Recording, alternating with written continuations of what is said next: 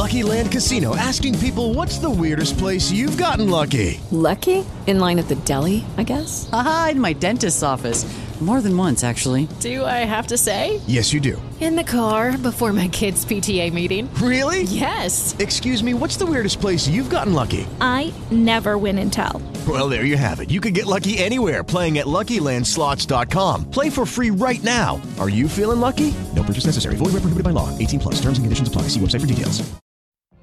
What if you could have a career where the opportunities are as vast as our nation, where it's not about mission statements, but a shared mission? At U.S. Customs and Border Protection, we go beyond to protect more than borders. From ship to shore, air to ground, cities to local communities, CBP agents and officers are keeping people safe. Join U.S. Customs and Border Protection and go beyond for something far greater than yourself. Learn more at cbp.gov/careers. Lucky Land Casino, asking people, what's the weirdest place you've gotten lucky? Lucky? In line at the deli, I guess? Aha, in my dentist's office. More than once, actually. Do I have to say? Yes, you do. In the car before my kids' PTA meeting. Really? Yes. Excuse me, what's the weirdest place you've gotten lucky? I never win and tell. Well, there you have it. You can get lucky anywhere, playing at LuckyLandSlots.com. Play for free right now. Are you feeling lucky? No purchase necessary. Void where prohibited by law. 18 plus. Terms and conditions apply. See website for details.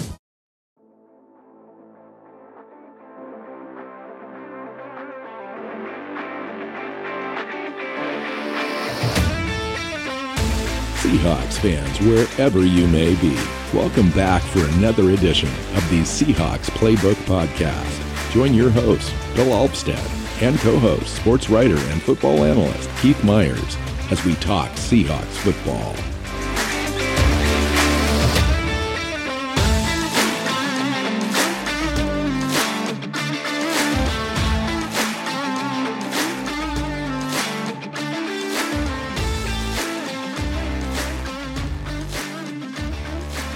Seahawks fans, welcome back to another episode of the Seahawks Playbook Podcast. I'm your host, Bill Alvstad, sitting down with co-host Keith Myers here to talk Seahawks football.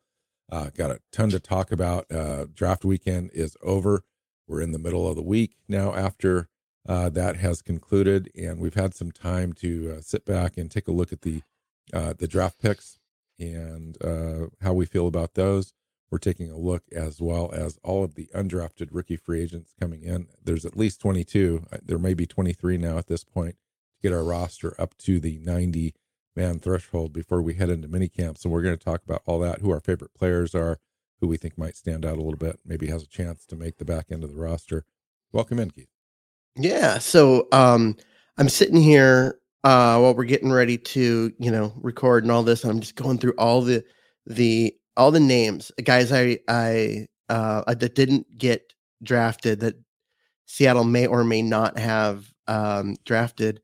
And I'm like, wow, these are guys you and I talked about that we scouted. And there's another one. Oh yeah, there's another one. There's another one. And I'm like, you and I don't, at least for me, I don't tend to get so far down into, you get 200 players, but most of those 200 players get drafted. You get one or two that don't. But I'm looking at a lot of guys that we did. I don't know how many players you and I scouted this year, but clearly it was more than normal because there's a lot of guys that went undrafted that I know. Yeah, I probably went 250 deep. I'll be completely honest. By the time I was getting close to draft weekend, I had looked at so many players and took notes. I've got notebooks filled with handwritten notes as well as notes I've taken in Word documents and saved all those. I mean, it just is crazy. But undrafted wise, yeah, there was a lot of names out there. And Seattle grabbed a couple of them that I knew about ahead of time. There's a lot of names on there that I'm unfamiliar with, but I did some research on after the draft on those players. And so we can talk about those. But I want to first, before we kind of get into the weeds on undrafted guys that may not likely see this roster, and most of them won't, let's talk about the guys that will. And I just wanted to kind of briefly go through the draft class with you and see if you've got kind of any updated ideas or feelings about how you think it all comes together as a whole roster and so forth. And let's start right at the top with Witherspoon, Keith. Well, I think, right after the first round when you and I recorded, and I was kind of just annoyed, not at Witherspoon or, Smith and Najigba, because they're both fantastic players, but just that there were opportunities for Seattle to actually get better at positions where they desperately need to, and they chose not to. Now, after sitting back, I'm like, you know what? This was actually not a good draft class overall. Not the Seahawks, but I mean everybody. The talent coming in this year, it wasn't up to the same level as we've seen the last few. And so to go in and make sure that you get the best receiver in a draft class, because it's a weak receiver class overall, you have to, got to get the best one if you're going to get one that's going to truly be a difference maker. They did that. And to go get a cornerback that you think can be generational, and be just an absolute like cornerstone of your franchise for the next 10 years. Even if you didn't need a corners like that, the ones that are that good, they don't come around that often. And the idea that you're going to find a Richard Sherman or Tariq Woolen in the 5th round, whenever you need one, is kind of absurd. And so at some point, if you want one that's that quality, you got to draft the best one available. And they did that. And now they've got 2. This is like, they are starting to really think about rebuilding the Legion of Boom. It's not the same. It won't be the same. It'll never be the Legion of Boom, but it'll be something different and maybe just as good, with these 2 young kids. And they recognize that, wow, when this team won a Super Bowl, it was led by a defense, and it was led by a defense that had 3 All-Pros in the secondary. And yeah, they've now essentially matched that. Yeah, no, I think as that far as we're talent. awfully close. I really do. I mean, you take a look at free agency. We brought in Julian Love. We already had Quandre Diggs. Jamal Adams may or may not play. If he plays and he's healthy all year, and then you add that to Woolen and now Witherspoon, that's a significant defensive backfield for the Seahawks. Let's just say Jamal Adams doesn't come back. That's still potentially 2 or 3 Pro Bowl players in that backfield. And I agree with you. The one thing that I mentioned, we were on Dan Vian's show yesterday, Seahawks Forever podcast, and I said right at the top, free agency is for addressing needs, while the draft is for adding talent. And if you're going to be mad at Schneider for drafting, in any particular order or for need or for best player available, whatnot, I think it's generally more blaming him for free agency and maybe holes that they weren't able to address because of cap constraints and other things. It just kind of is the way it happened. When you take a look at the plan in 2022 and transitioning into 2023, they really weren't expecting Geno Smith to be the quarterback this year.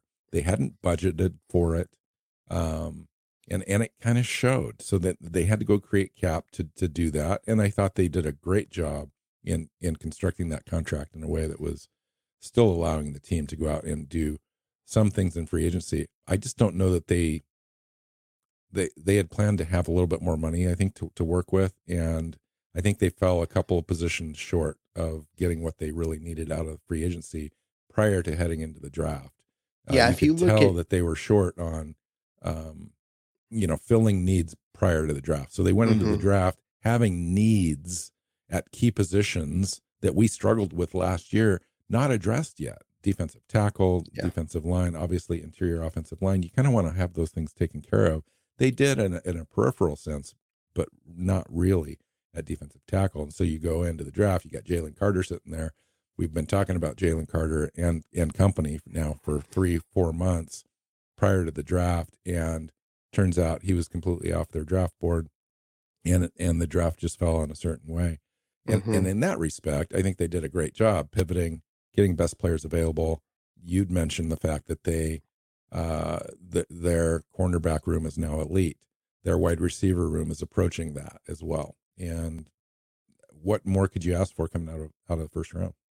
Yeah, I mean, if they get anything out of Eskridge, and if Tariq Young develops, they go from having two receivers, um, that are worth snaps on the field by a good team to having five. And even if those two things don't happen, you've still got three. That's what the wide receiver room just became, because you're no longer expecting those two what ifs to suddenly play a big role. Now they can be a smaller role, and if it works out, great. And if it doesn't, it's such a small role, it doesn't hurt them that much. So the whole wide receiver pickup I like, and then with the cornerback, and I get Jalen Carter is such a fantastic prospect. When you look at his tape and you see him, it's so enticing, but his off-field stuff is so terrible. It's just, and at some point, it becomes even more pronounced, Keith, when you take a look at the kind of guys we did draft. The grittiness, the toughness, the strong, work hard guys, physical, the leaders of men on their own teams, the passion and the love for football. That was always going to be the way that they were going to do this. We should have, we looked at that draft last year and we thought, wow, this is different. This is kind of cool. Will they do it again? Well, we're not sure. Well, they pretty much told us they were leading up to the draft in their news conferences and so forth. But I think this draft really solidified that character matters, grit matters, the love of football and the passion for the game really is the type of players that they're looking for. Even if they have to take a player that's slightly less talented, overall the roster's better. Yeah, and I think that's really what the Jalen Carter thing pointed out, because there wasn't a better prospect in this draft. Just period. As far as physical talents and domination at the college level, there was not a better prospect in this draft. And they passed on him because the off-field stuff was just too much for them. And instead of doing that, okay, we're not gonna take him. Who's the next best defensive tackle? They didn't reach for that just because, okay, we're not going to take Carter. Who's the next one? And go reach for a player, because doing that, what that tells you, which is what they've done in the past, how we end up with LJ Collier. They would have drafted Kalijah Cansey at 5 because, we're not going to take Carter. We're going to take the best defensive tackle. That's the guy. He went 19. Like that wouldn't have been a good pick either. But to go get Witherspoon and say, you know what, screw need. Screw like this whole, like, we're going to draft, the best player available at the position that we need them to be. We're just going to go get the best player. And now they've got Witherspoon. And honestly, now they've got tradable assets between the other three guys. Yeah. One of the other three corners, not Woolen and not Witherspoon, but the other guys that Mike was Jackson, in an already Trey Brown, Kobe Bryant. Yeah, which was already a deep room. Now that's a tradable asset. You need a defensive lineman. You need a young defensive lineman. Go find a team that needs a cornerback. That is possible. And we'll be like, you know what? But it's here's a long Mike Jackson, too, or here's Trey Brown. It's a long season. I mean, you can have injuries, so you kind of like to have a stacked room when you can. But at the same time, our whole in a couple other spots is so deep that you trade off that thing, especially when you got a guy like Julian Love comes in, and he's a kind of a hybrid player, and he can play multiple positions for you. You got a guy like that. Jarek Reed, the guy they just drafted, same sort of thing. He can play multiple positions. Kobe Bryant, Trey Brown can play inside in the slot, can also play on the outside edge for you if you need to. So we've got a lot of options, which is a great issue, great problem to have. Yeah. So, okay, so let's go deeper, Keith, into the draft, into the second round. Day two was going to set up to be a big day for Seattle. We had 3 picks, 2 in the second round, 1 in the third, and with the opportunity maybe to a slight trade back, maybe even pick up another pick in the top 100.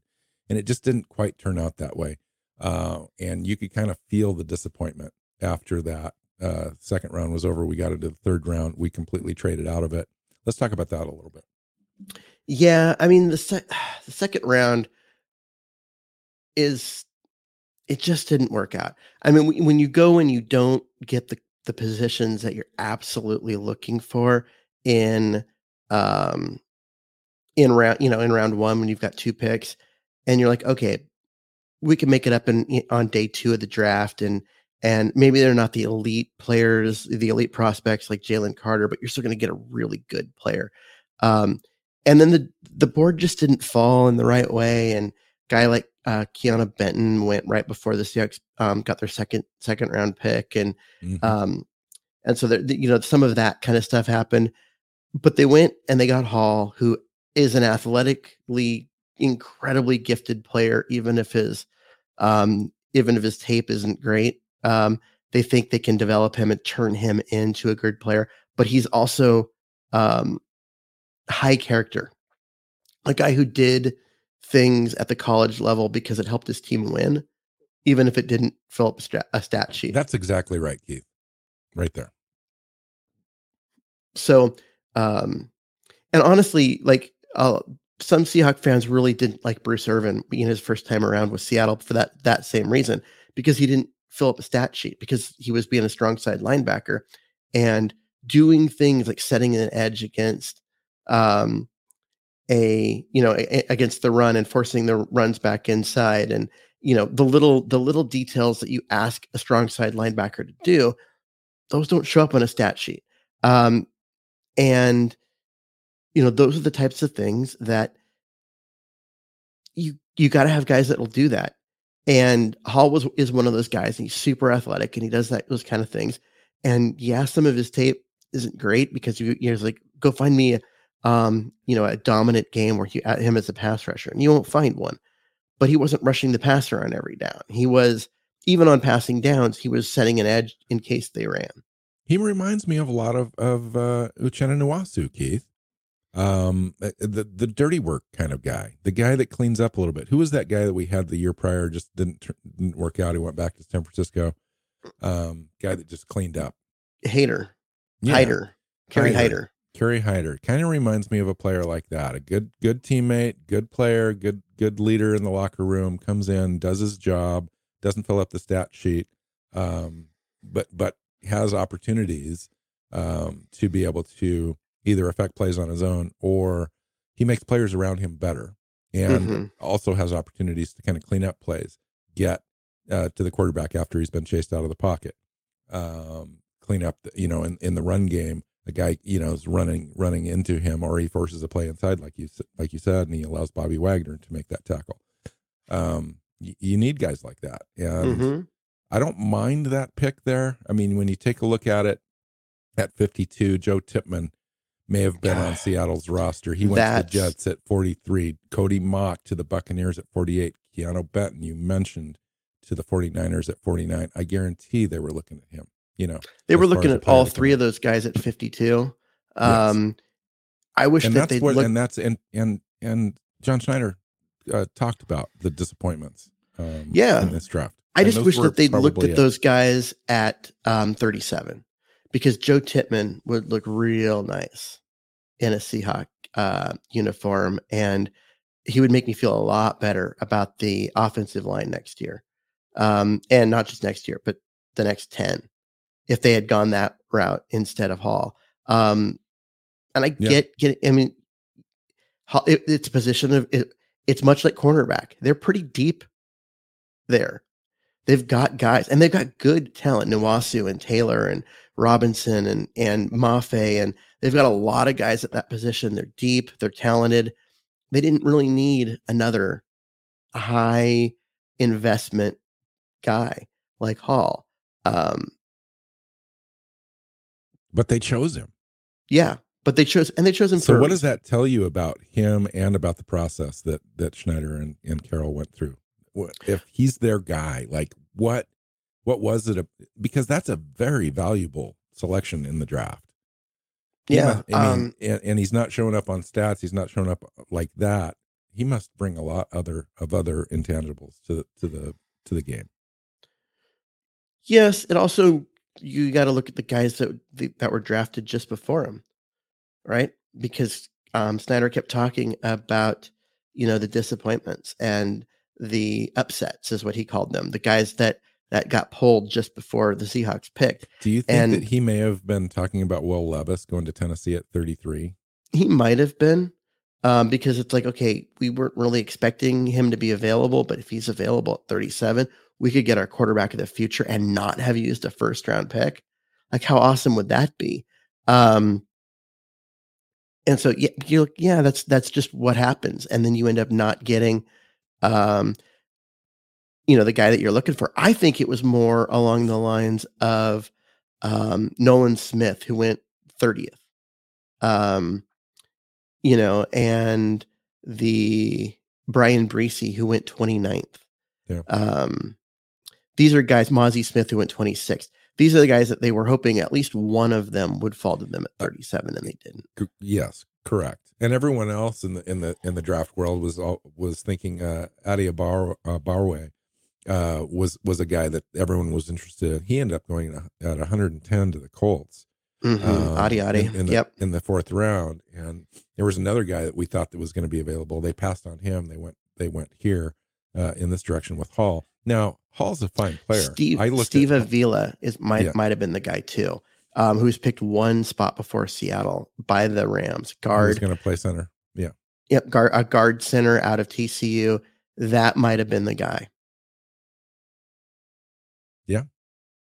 Very well could be, because you know what, they chose a guy in the center from Michigan who's virtually physically profiles like Steve Avila, just a little smaller, but similar in size as far as height and but not as good. arm reach, all that kind of stuff. But yeah, interesting. All right, so talk to me about the Charbonneau pick. Everyone seems to pan this because it's a running back. It's the second round, but let's talk about the impact that he's going to have on the roster. It's going to be huge. And they've got Walker, and they've got DJ Dallas, and they had literally nothing else on the roster. There was no other running back. And what we've seen the last few years is you can't have one back. It doesn't work. Marshawn Lynch, it worked for a few years, and then there was the year when he got hurt and it didn't work. And then after that, they have had a lot of injuries at running back. If you're going to pound the rock the way the Seahawks want to, you have to have multiple bodies that can do it. And getting Charbonnet, who's such a perfect fit schematically for what Seattle wants to do and what they like in a running back, and his ability to run between the tackles, make guys miss between the tackles and finish runs, is exactly what Seattle is looking for and needs. And now they've got that 1-2 punch. They've got Charbonnet, who's more of the power back, who can run people over, and you've got Walker, who's the speed back that can just run away from guys. It's a great, setup. And if one of them gets hurt at some point during the season and has to miss a couple games, the other one can be the bell cow for a couple of games. Yeah. and just carry the load. They're that good. So I think overall, like, people hate running backs. They hate drafting running backs, and they're just like, oh, it's never worth it and whatever. I don't completely agree with that, because we've seen with the Seattle team what it looks like when they don't have a running back. We've seen that. It's not pretty. And so getting a guy like Charbonnet with a guy like Walker, now you've got two guys. If one of them gets hurt, you've still got a guy that you can run your offense and just grind the football when it's time to. Yeah. And not to jump the gun on the draft, but they drafted a kid at 237 overall in Kenny McIntosh that the team is really high on. Thought he was going to be a kind of a fourth round guy. It was interesting as far as an overall approach in this draft. The Seahawks, you could tell they were going to come out of this draft with at least one, if not two running backs. That was the mentality going in. It was just a matter of where were they going to find them, Yep. and with their guys coming off the board like they were at 52 overall, with Joe Chipman off the board, Cody Mock, Keanu Benton, they decided to go get their running back right then, as opposed to waiting. A guy like Rashawn Johnson went a lot later, but they didn't want to depend on the draft falling their way to get their guy and then have to reach for somebody They just went and just got the guy that they really preferred, the number one running back, I think, on their board, other than Bijan Robinson. Yeah, and that's he most stoutly was the number 2 running back on their board. I know that another guy, Gibbs, went in the first round at pick 12, but he's super talented. I freaking love that player, but he's not a fit for what Seattle wants. They've got that guy on the roster. He's Walker. They needed a bigger guy. They needed a run between the tackles, short yardage, but more than that. You know what I mean? Like not just a short yardage guy, but a guy that can step in. Yeah, that can stay. They needed a guy that can run between the tackles a little bit better. And this is a team that's going to run the ball a lot. They're not going to be the team that's going to that's looking for that Swiss Army knife that can line up in the slot and all those things, which is what Gibbs was. So on their board, I am willing to bet that Charbonnet was the number 2 back. So, at this point, you're looking at Seattle getting the number 1 cornerback, the number 1 receiver, and the number 2 running back. Right? Yeah. Yeah. Big time. I do also think that Keanu Benton, who went 49, and Cody Mock, who went at 48, and maybe even Brian Branch, who went at 45, were guys that this team had targeted, and they just came off the board. The other thing about that pick that I think some people are frustrated about, and the reason why it's a running back, we can pan that. That's socially acceptable to hate on running back draft picks. But it was also John Michael Schmitz, who went at 57, Osiris Torrance, who went at 59. Those guys are guys that we'd all feel better about the draft if they'd gone in that direction and solidified the offensive line with high-end talent. Let's talk about that, Keith. So in the 3rd round, they just completely booted the round and opted to trade out and pick up a 4th round pick and a future Denver's future 3rd round pick in 2024. Talk to me about that, and then talk to me about the direction the team went starting in the 4th round there, pick 108, in the next 4 picks. Well, the trade to just punt on pick 83 and drop all the way back into the 4th round had a lot to do with who was available at the time. There's a lot of guys that already got their running backs. They didn't need a Tank Bigsy. I think they weren't sold on a DeMarvion Overshown at linebacker or a Broderick Martin at defensive tackle. And again, Zach Pickens, Sidney Brown, I think they were looking at Byron Young, the defensive tackle out of Alabama, all went prior to that selection. And so I think what they were looking at is a situation where, okay, are you going to go after Michael Wilson? Well, we got a receiver kind of that doesn't really matter that much. Or a Siaka Ika, who went 98. Like there's certain guys that I think they definitely would have considered there, but they're like, there's possibility they'll drop into pick 105. Let's go ahead and the value they got in the trade, I think, tipped the scales. Let's go ahead and move down. But the fact that Denver was able to give up a 3rd round pick next year, so they gave up, they gave up the 83rd pick, and they got a pick from Denver, which will be somewhere around 80 to 85 next year. So they got roughly the same a pick just a year later. They got a 4th round pick this year, and next year's draft class appears to be bigger, like better and deeper than this year's draft class. So that pick in the 80s next year is actually more valuable than the pick in the 80s this year. So that made a lot of sense. And like I said, you look at the number of the guys that were picked after, and you're like, God, there's a lot of, they're okay. I just don't think they're really. There's guys that probably have 4th round grades. A lot of these guys that I'm looking at who got drafted in that range are guys that I would have had with 4th round grades. And you're picking them in the 3rd round. Yeah. Just go ahead and move back and take a guy with a 4th round grade actually in the 4th round and get that extra pick, because that extra pick is super valuable next year. It is next year. Okay. So at 108, they went and stuck with the pick, and Bradford, I think it was their guy they were in love with, and was really happy that he fell to them there. He thought, John Schneider thought he was had a 3rd round grade on him, and would have taken him earlier. So talk to me about the trenches now. So this was the big concern coming in, and these next 4 picks, including Bradford being the first one off the board there was a run of guards, after this pick. There was also, just overall in general, interior offensive linemen start to come off the board, and Seattle grabbed 4 of them, essentially, if you count Mike Morris. Mm-hmm. Yeah. Bradford this is not a sexy pick, and it's a guy that a lot of, you and I did, I know I looked at and scouted, but we never really got around to talking about him because it just never fell right in any of my mock drafts for him to be a pick. But he was definitely on my radar as a guy who is just an absolute road grader as a guard. He just will take defensive tackles and push them backwards. So that Seattle's going to be interested in that. I mean, it's a Pete Carroll team. So I mean, there's nothing finesse about that guy.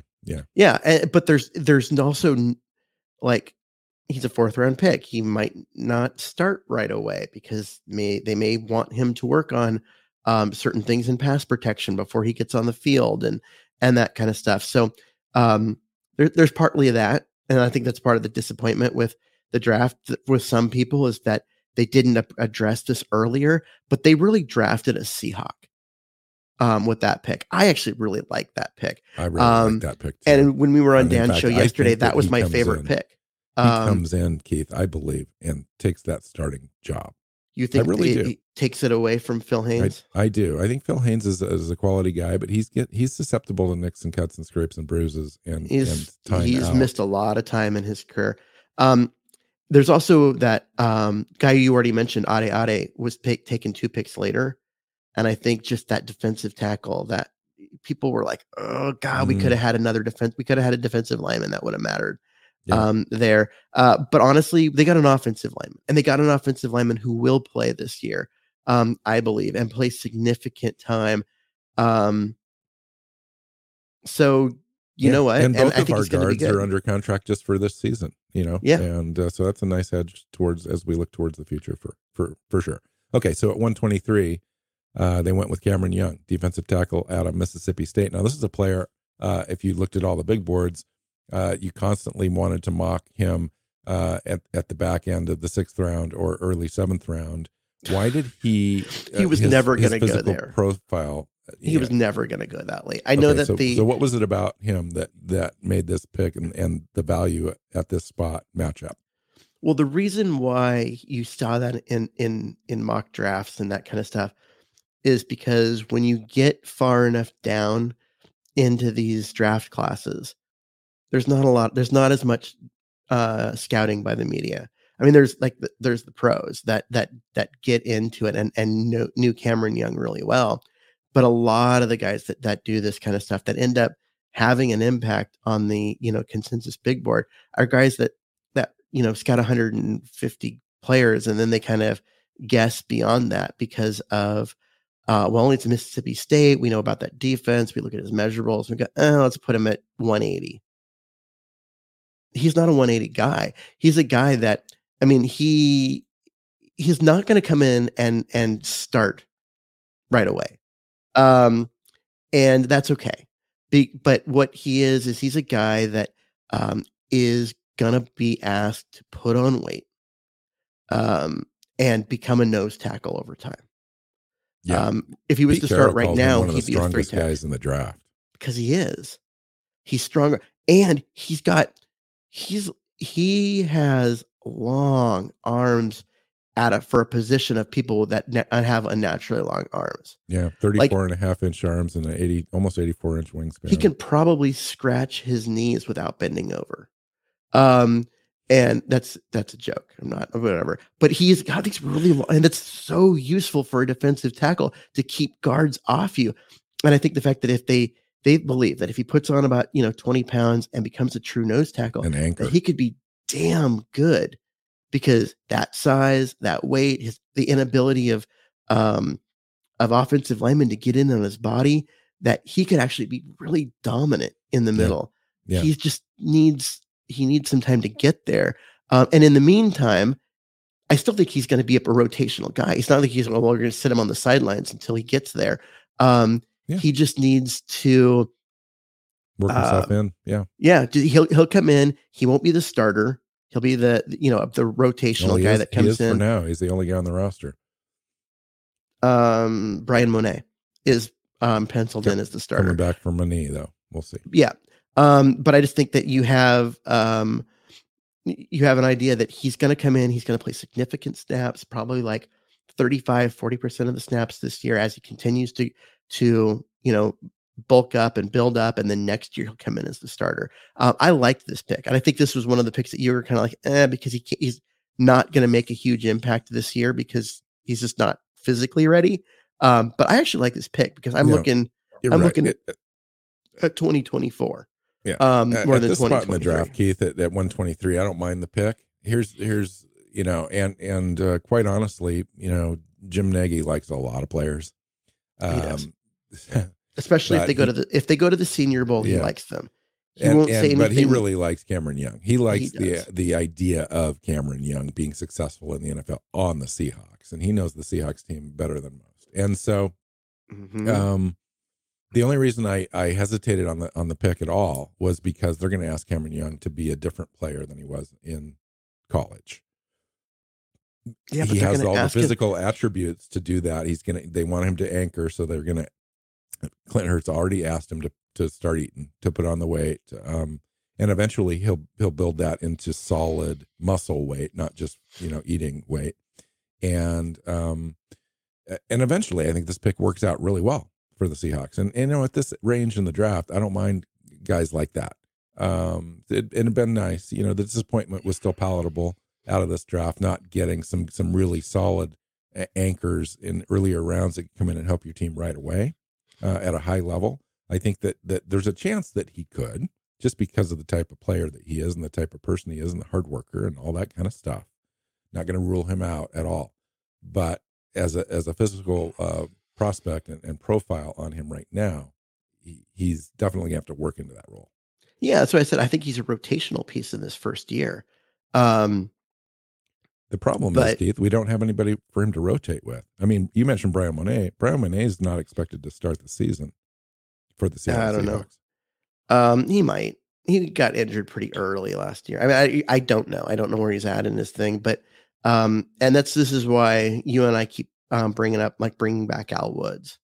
I would have loved the team to bring back Puna Ford, but he signed with the Buffalo Bills today. Just today. Good for Puna. Great for Puna. I mean, he's going to get a chance to go compete for a Super Bowl. Right.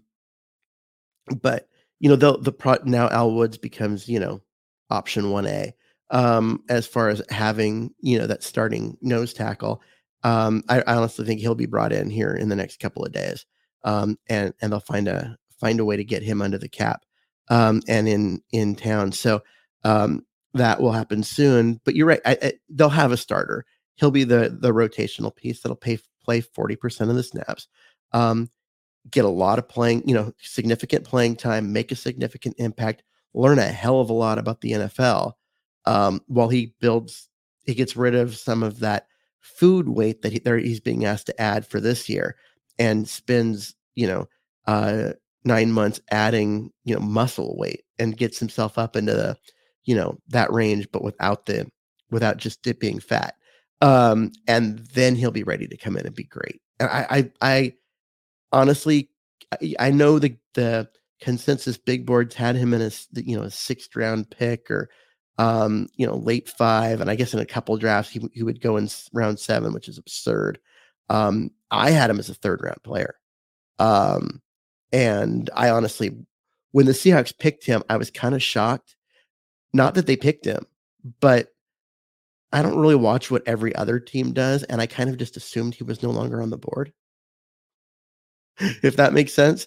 So I like the pick. I really like that pick. Nice. All right. Mike Morris goes to the Seattle Seahawks at 151, defensive end from Michigan. Love that player. Love the opportunity for him to come in and kind of figure it all out for Seattle. And then one of my favorite picks in the draft is a 154 center from Michigan, Lulu Watimi. Outland Trophy Award, Remington Award for the best center in college football. There's some things that he needs to work on, but there's some great things as well. His experience, his leadership, he's one of the smartest players in the draft. And he's got an opportunity really to come right in and compete for that starting role, I think, based on those other things. And then he'll just have to figure out the physical part of the game. Mm-hmm. I think one of the things when I look at this is at first I was disappointed because I know he's got all these awards and he's a very decorated player. I just didn't really like his tape that much because I wanted a guy that was going to be able to be more dominant. And the more I think about it, he's a guy that honestly reminds me of the center they had last year, who retired. And he's not what? Austin Blythe. Blythe. There you go. I'm like, God, why can I not remember his name today? But he is. And before we talked about Robbie Tobeck a little bit. Yeah, he's not an elite athlete for the position. He's not big. He's not particularly strong. He just does things well, but not special. And he didn't allow a sack last year. Yeah, I know. And 700 plus snaps. Which when you go and you watch him and you realize he gives up ground faster than he should, and sometimes he doesn't have great angles, and can be late reacting to twists and stunts, things like that. He's not particularly good in space. If you ever have him pull, it's not pretty. So that's the reason why he was a 5th round pick. But he's really smart. He gets the line calls right. He gets everyone set up correctly. He's a captain who is the leader, maybe not physically leader, but mentally, the leader of what was the best offensive line in college football, according to the people who vote on awards. Twice. He was the best starter in 3 different programs. 2 years that team won the award for the best offensive line in football, and he was their leader. That is and he why won the team award picked for the him. best lineman. Yeah. On the best line. Yeah. And so what it comes down to is, and I brought up Robbie Tobeck yesterday on that show, because that's what he reminds me of. Physically, he's not special, but Robbie Tobeck was great. I mean, absolutely. As a Seahawk, came in, really took the entire line and made everybody better. Yeah, this is the kind of guy that comes in and plays for 8 or 10 years, dude. I mean, he does. Really? And, he's really experienced, smart. He knows how to take charge of the room. Guys respect him. It's not going to take him long to be in this program before that happens again, because he proved it over and over again. He showed up. He showed up on Michigan after playing at Air Force, after playing somewhere else, and he comes in and he just immediately takes over, and guys respect him. Yeah. So I like the pick. It's why I think the Robbie Tobeck thing. At the same time, there's a little Chris Gray in him. I know I'm talking 2005 for people out there. If you're younger and you don't remember then, or you came into your Seahawk fandom since then, cool. We're out. Love you. Glad to have you on board. With the 12s, but Chris Gray played 3 different positions for Seattle. Started at left guard, center, right guard. Actually holds the record for the most starts of any player. And the team kept trying to replace him. They kept drafting guys, and he kept just finding a way to be on the field anyway, and just worked his tail off and would grind it out. And they just couldn't get rid of him. And he was part of that 2005 line that was easily the best offensive line in the NFL. Go ask Sean Alexander. He'll agree with that. And this guy kind of reminds me a little of Chris Gray. So I mean, it's just it's kind of where it is. But so between Gray, who was the right tackle on that line, and Toback, who was the center on that same line, like there's a lot of overlap there. And I'm just ready to just be like, cool, let's get him in here. Let's see what he can do. Let's give him a chance. So the pedigree that we had last year with Charles Cross and Abe Lucas, first round, third round guys, but Abe could have gone earlier. And if you had a redraft today, he'd probably go in the first round, no doubt. He would. He would. And then you've got these guys, Anthony Bradford, Uluwatimi, Timmy, coming in at center. This really does have an opportunity. And if you can re-sign Lewis or replace Lewis next year, he's under contract for one more season this season. You've really got a chance for continuity here. And it's been a while since Seattle's had a continuity offensive line where 4 or 5 guys have remained steady for longer than one contract. So it'll be very interesting to see if they can pull this thing together and really kind of create the foundation for the team for the next 4 to 8 years. If these two guys, the guard and center they got this year, work out, and I get their later draft picks, they're a 4th and a 5th. It's not the 1st and 3rd of last year, so there is more, worry about them not working out. But if they do, that means that the Seahawks will have gotten 4 starting offensive linemen in 2 drafts that will be ready to play for the next decade. Yeah, they've got the one guard position that they need to figure out. And honestly, like Damian Lewis was a 3rd round pick. He's been good, battled some injuries, hasn't been necessarily as good the last couple of years as he's gotten hurt, as he was when he was a rookie, and he was great.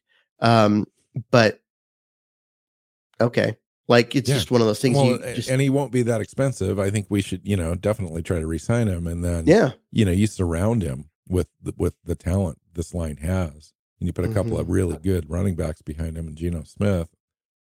This offense, dude.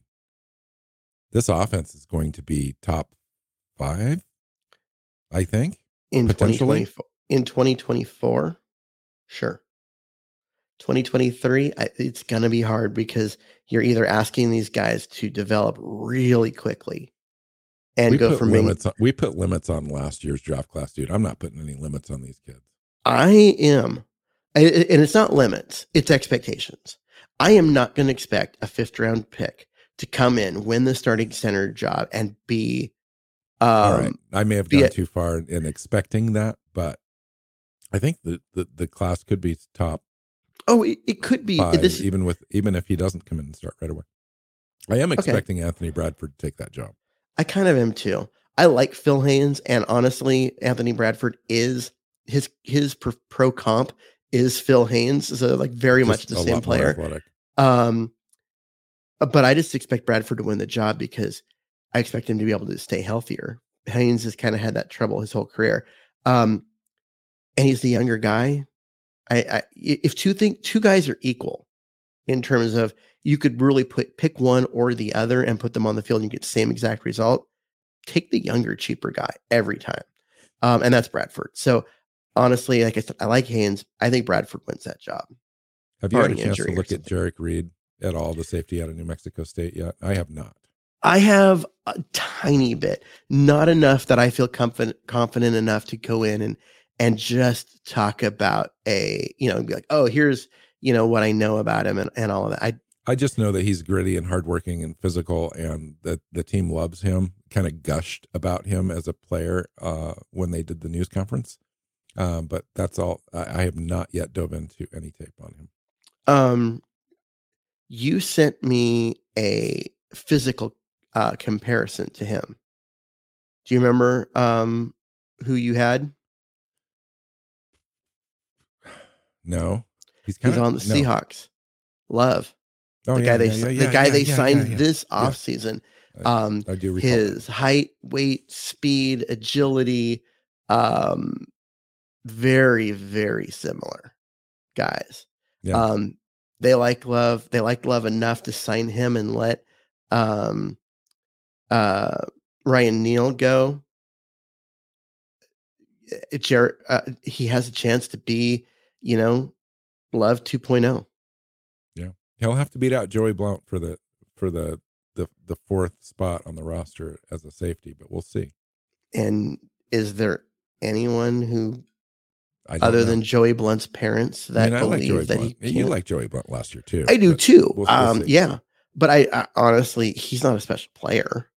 Yeah, no. So I'm like, I'm not that worried player. about it. Special player. I think we've gotten the last pick 237 overall. Kenny McIntosh, the running back out of Georgia. My goodness, this is good value at this spot in the draft. You're looking for best player available guy. Come on and be on your not on your practice squad, but your special teams guy at this spot in the draft if he makes the roster. I think Kenny McIntosh is definitely making the roster. You go look at the running back room. He's the fourth running back on the list. He has a chance to be better than DJ Dallas, in my personal opinion. He's more physical. He catches the ball out of the backfield more.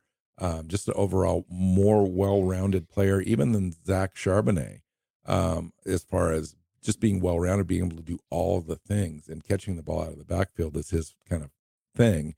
But he's got enough juice where he could come in and be your guy if you're, Ken Walker and Charbonnet were unable to go for whatever reason. I wouldn't mind Kenny McIntosh coming in and running the ball. He's just that good. I don't know. He's awfully small. He's not that small. He's like 6'2", 208. I thought I had him at like 6 foot, like 190. Nope. He's basically he comes in as Travis Homer 2.0. He's just the same kind of guy. Into camp. Third down back, not going to run between the tackles great, but is going to be able to attack the edges, leak out of the backfield, pick up the blitz, do those things to be a third down back. But I don't see him carrying the ball in between the tackles at all. And if anything, like I think you really like that pick. There was another guy that I had kind of penciled in. I really would have loved to see them pick in that spot. And when they didn't, I was kind of disappointed. And then the stupid Eagles got him as if they needed more talent. And that would be Moro Ajomo, the defensive tackle out of Texas. I really wish they'd gone that way with that pick. And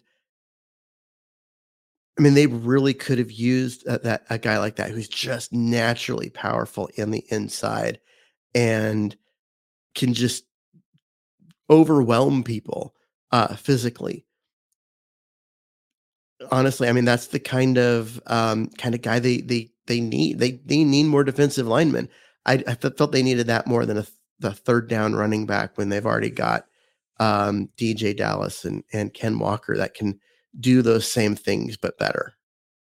Yeah, at that spot of the draft, you're looking for your guy, your number one guy on your priority free agent list, your rookie free agents, undrafted guys, and he was it for them. But a number of different players. Jalen Redmond was out there. A couple other defensive tackles. Clark was out there. Gerard Clark. Yep. So there was a number of different ways that Seattle could have gone. But I think they liked him so much and so much value sitting there that they figured they could tighten up and button up that part of their position group on the team, and they just did. And that I like running backs. I'm not one of those guys that is against running backs being in the NFL. Kenny McIntosh is going to come and surprise you. I really feel. I hope so. He's going to blow you away. He's a much better prospect than Homer, and he's probably the equivalent of third year DJ Dallas, as far as being able to understand what he needs to do to fit in on the roster and his role and all that kind of stuff, and potentially he could return some kicks for you and stuff. Yeah, we'll see. We'll see how if he can carve out a role on the roster and be more than just a special team guy and when he's active and healthy scratch other games and that kind of thing. But if we're talking about a 7th round pick, A lot of 7th round picks don't make the roster. So you know what? Okay, go for it. They like him. I'm ready for it. Like I said, when they got there and Moro Jomo had fallen and wasn't sniped from them just before, I was like, there's the guy, and it wasn't. And I was like, what? It's and then interesting, Keith. He went a couple picks later. We can talk about the prospects, and we did for a long time. It's interesting how the team views guys. Yep. And how they value things and stuff. And then there's so much that you and I don't know. We can watch tape and we can read what other people write and that kind of stuff, but we aren't in there in interviews. We don't know the kind of things that happen in those. Single biggest factor. And we don't have Seahawks. We don't have accurate medical evaluations on guys. We have a lot of speculation from media members, but that's the best we can do. We don't have that access. And so when they don't take a guy I really like a Jomo, okay, we're talking about a 7th round pick, so I don't care that much. But when they don't, I'm like, oh, and I'm disappointed. And then it's going to turn out later that he has like got a knee and he's only going to be able to play for a couple of years. And I'm like, well, that would be one why. Of the guys we did sign, ended up being all world. Yeah, I mean, okay, so Travis Homer was a 7th round pick that I didn't expect to make the roster. I was like, this feels like a wasted pick. He stuck around his entire rookie contract. He was on the roster his entire 4-year rookie contract. And then, now is signed elsewhere. He made an impact, whether I anticipated him or not. 7th round pick. If you make it that far, you did great. Yeah, I agree. So, I agree. Yeah. All right. A couple undrafted rookie free agent guys coming into minicamp this weekend. I will start with the one guy I think maybe has the best chance to make the roster, and that's Chris Stoll, the long snapper from Penn State. Won the 2022 Patrick McNally Award, awarded to the nation's best college long snapper. Chris Stoll. Learn the name because we likely won't want to repeat it after today's show. Yeah, the best thing you can say about any long snapper is that he's on the roster and you don't have to ever say his name. We learned that a couple of years ago with, what was his name? Freeze. We said his name way too much, then he was gone, and Tyler Ott came in, and we were like, "Oh yeah, that's what it's like." Chris Stoll has a chance. I still expect them to re-sign one of the two guys they had last year, either Tinker or Ott, just to create a competition. And I agree. And in case Stoll, either gets hurt or has some struggles. But honestly, at this point, I think Chris Stoll is the long snapper on the roster, and he's going to make the team. Looks like it. I think the whole, out of all the people, the guy that I'm most intrigued about when they go in for rookie mini camp is going to be Holton Allers. He's a quarterback out of East Carolina. He is huge. He is like Ben 6'3", Roethlisberger, 230 pounds. Yeah, he's a Viking. He's like literally a Viking. And not a Minnesota not a Viking team mascot, but a Norwegian, royalty heritage dude. Yeah. Left-handed, fun prospect. Yeah, I agree. It's interesting about this guy. There's a few guys like this in the NFL every year, and he's the quote unquote 14th ranked quarterback prospect to come into the draft cycle this season. Went undrafted. So he was kind of a priority guy. He was one of the guys out there that a lot of teams were looking to add. Comes to the Seahawks. Threw for 3,700 yards last year, completed 67% of his passes. But it's the way that he went about doing it. He drops things in to small windows. He creates opportunities with his legs. He had another 186 yards and 6 touchdowns as a rusher. And when you watch his tape, it looks like he might be able to kind of stick around a little bit in the league. And I don't know if it's going to be with Seattle, but I think that he's got a chance at least maybe to make their practice squad this year. Yeah, I think of him as a practice squad. I'm just intrigued. He is big. He's fairly accurate. I mean, he puts some balls into some really tiny windows down the field. Yeah, he's also got the longest release of any quarterback since Tim Tebow.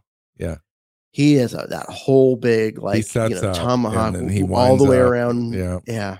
It's not pretty. But you know what? Whatever. You know what? He's got enough of the the things that he does right, I think they can work with him on that and kind of quicken Yeah, that up. if you can have him improve his throwing mechanics just a little bit, so it doesn't take him forever to get the ball out of his hands. He does a lot of other things really well. For an undrafted guy at quarterback, like there's some things to like there. Yeah, yeah, and one of the players he threw to constantly was C.J. Johnson. At Eastern Carolina, and CJ followed him from high school. They were high school teammates. Came up to college and played ball there. 6'2", 222 pounds. When you watch film of Allers throwing the ball, there was one guy that stood out all the time, and that was CJ Johnson catching the ball. 67 catches, over 1,000 yards receiving, 10 touchdowns this past year. He's not a speedster. I think he runs like a 4.52, something like that. So just outside the 4.4 range, which Seattle likes. But he's a bigger guy, 6'2", 222 pounds. That's and the part. He plays with every part of that weight and height to his advantage. So he's so a consistent good ball guy. Yep, so good at boxing guys out and catching the ball through contact, over the middle and like on slants with the linebacker draped all over him. He'll catch it anyway. Why didn't he not get drafted? Is it just East Carolina? Yeah, I think that he disappointed at the combine with his times and agility, and just fell out of favor. Yeah, it's like the guy, the guy from Army, the edge Carter. rusher that at one point people were talking as a second or third round pick, came into the combine and just was terrible, and then didn't get drafted, went completely undrafted. Can you believe that? Yeah, right. The other guy I was thinking about in this list was Griffin Herbert, the tight end out of Louisiana Tech, super athletic pass catching tight end, similar in size actually to CJ Johnson. And so it'd be interesting to see if what they do with those kind of prospects. I would imagine CJ Johnson does enough in minicamp. He'll be invited back into training camp and so forth. There's a lot of names. The Seahawks had 52 or 53 players under contract prior to the draft. So this was always going to be their largest undrafted rookie free agent class, and it is. There's 22, 23 prospects that they've invited in, plus they've invited minicamp invites to another half dozen players as well, including Jack Cohen, the quarterback, used to be at Notre Dame, played a few years, played one season, I think, as an undrafted guy in the league, and bounced around a little bit and ended up playing XFL football. It's, getting into the NFL is hard. So being invited into these camps is really exciting for these players. It gives them an opportunity to come in. Seattle's really going to be looking. Obviously, we've got enough guys signed that look like they're going to make our roster, but there are a couple openings. We mentioned the long snapper. Look at the defensive tackle class. It's not deep on this roster. There's an opportunity for possibly a defensive tackle. There's like 4 or 5 of them in this undrafted class that are. Do you have a favorite of the defensive linemen that they, the defensive tackles that they signed? I wrote it down actually. Let me see if I can find it really quick. Because I have one. It's Jonah Tavai, the defensive lineman out of San Diego State. He's one of those guys. Yeah, for sure. He's a little undersized. He's like 100 or 280 pounds, and you'd like him to be at 300 if he's going to be that 3 tech. But he plays with so much energy, and his hands and his arms are so active. He works really hard to get linemen's hands off of him so he can continue to move forward. Just a wrecking ball of energy. And I like guys like that. I think he has a chance to carve out a role. And I don't really know the other guys. I know that Robert Cooper at Florida State, and you think, well, it's a big school, I should know him. Yeah, I don't know him. So okay. We'll go with that. But right. The other guy that was really interesting to me was, seems to point to Robert Cooper. Yeah, there's that one too. The other guy that was really interesting to me was Jake Bobo, the wide receiver out of UCLA. The guy is 6'5", just absolutely like super tall. Doesn't run great, like 4.6. I mean, he's not particularly fast. Kind of thin for a guy being 6'5", but even though he's like 220, he looks skinny because he's 6'5". And there's a lot of talk about him putting on, 20 pounds over the next couple of years and becoming a tight end. Yeah. No, he led UCLA in catches and yards and receiving touchdowns in 2022. Excuse me. Before he got hurt, had ankle surgery, and missed the rest of the season. But he was on track to be very, very productive for them. And I know that they liked him a lot. The other guy, the other defensive tackle I really like, and I'm having a hard time pronouncing his name, is the Finia Maje from Rutgers.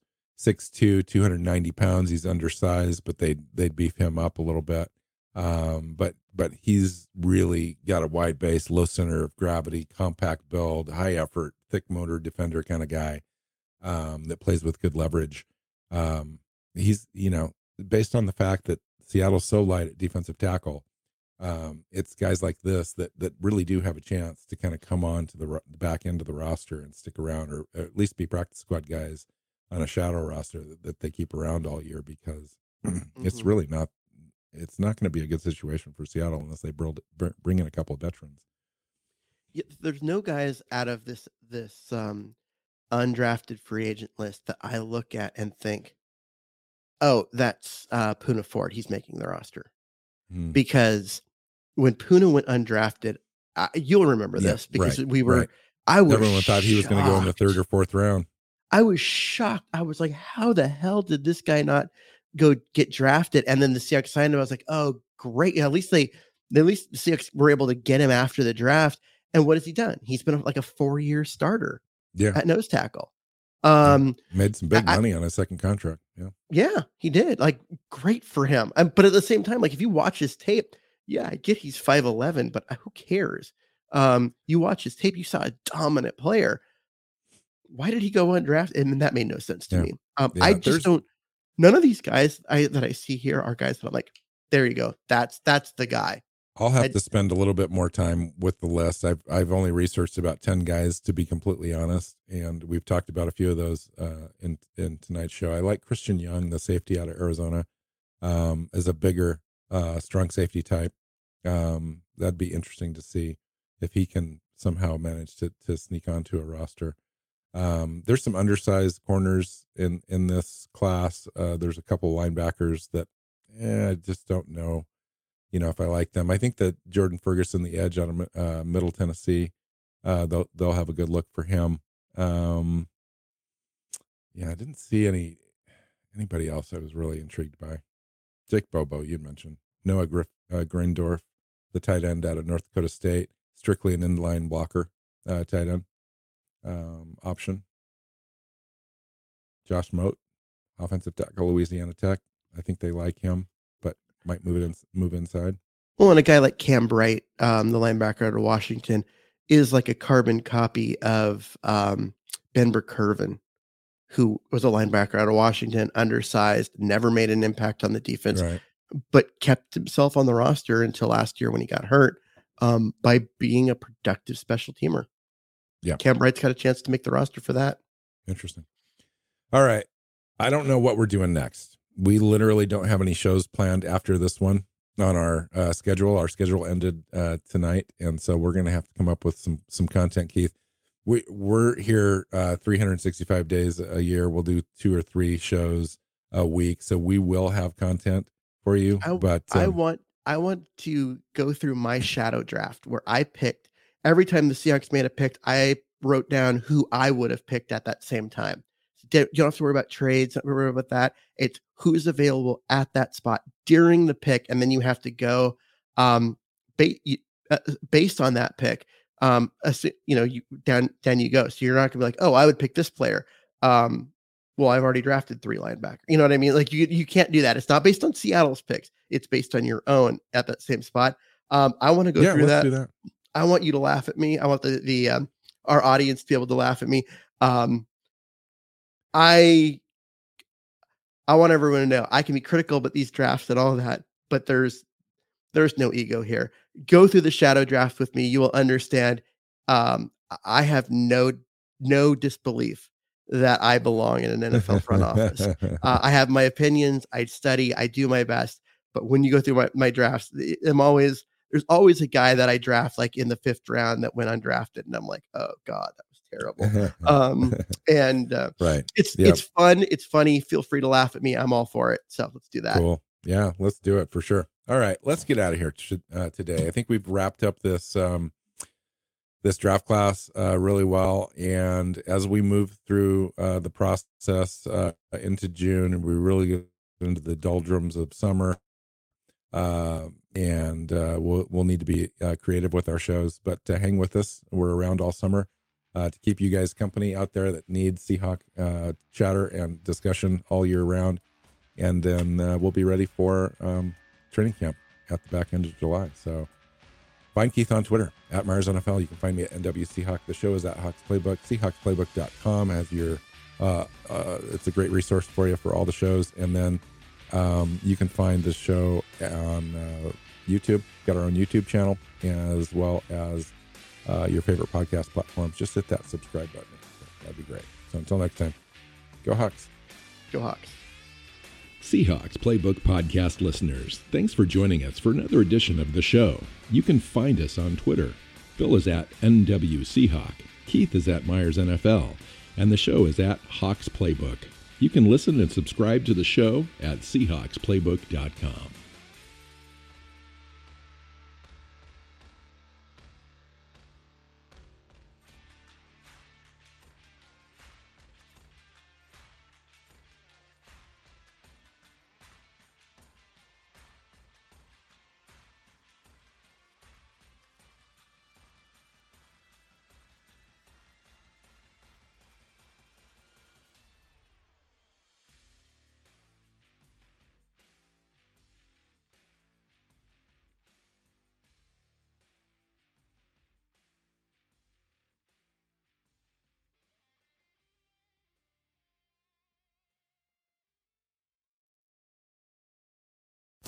Sports Social Podcast Network. Lucky Land Casino, asking people, what's the weirdest place you've gotten lucky? Lucky? In line at the deli, I guess? Aha, in my dentist's office. More than once, actually. Do I have to say? Yes, you do. In the car before my kids' PTA meeting. Really? Yes. Excuse me, what's the weirdest place you've gotten lucky? I never win and tell. Well, there you have it. You can get lucky anywhere, playing at LuckyLandSlots.com. Play for free right now. Are you feeling lucky? No purchase necessary. Void where prohibited by law. 18+. Terms and conditions apply. See website for details.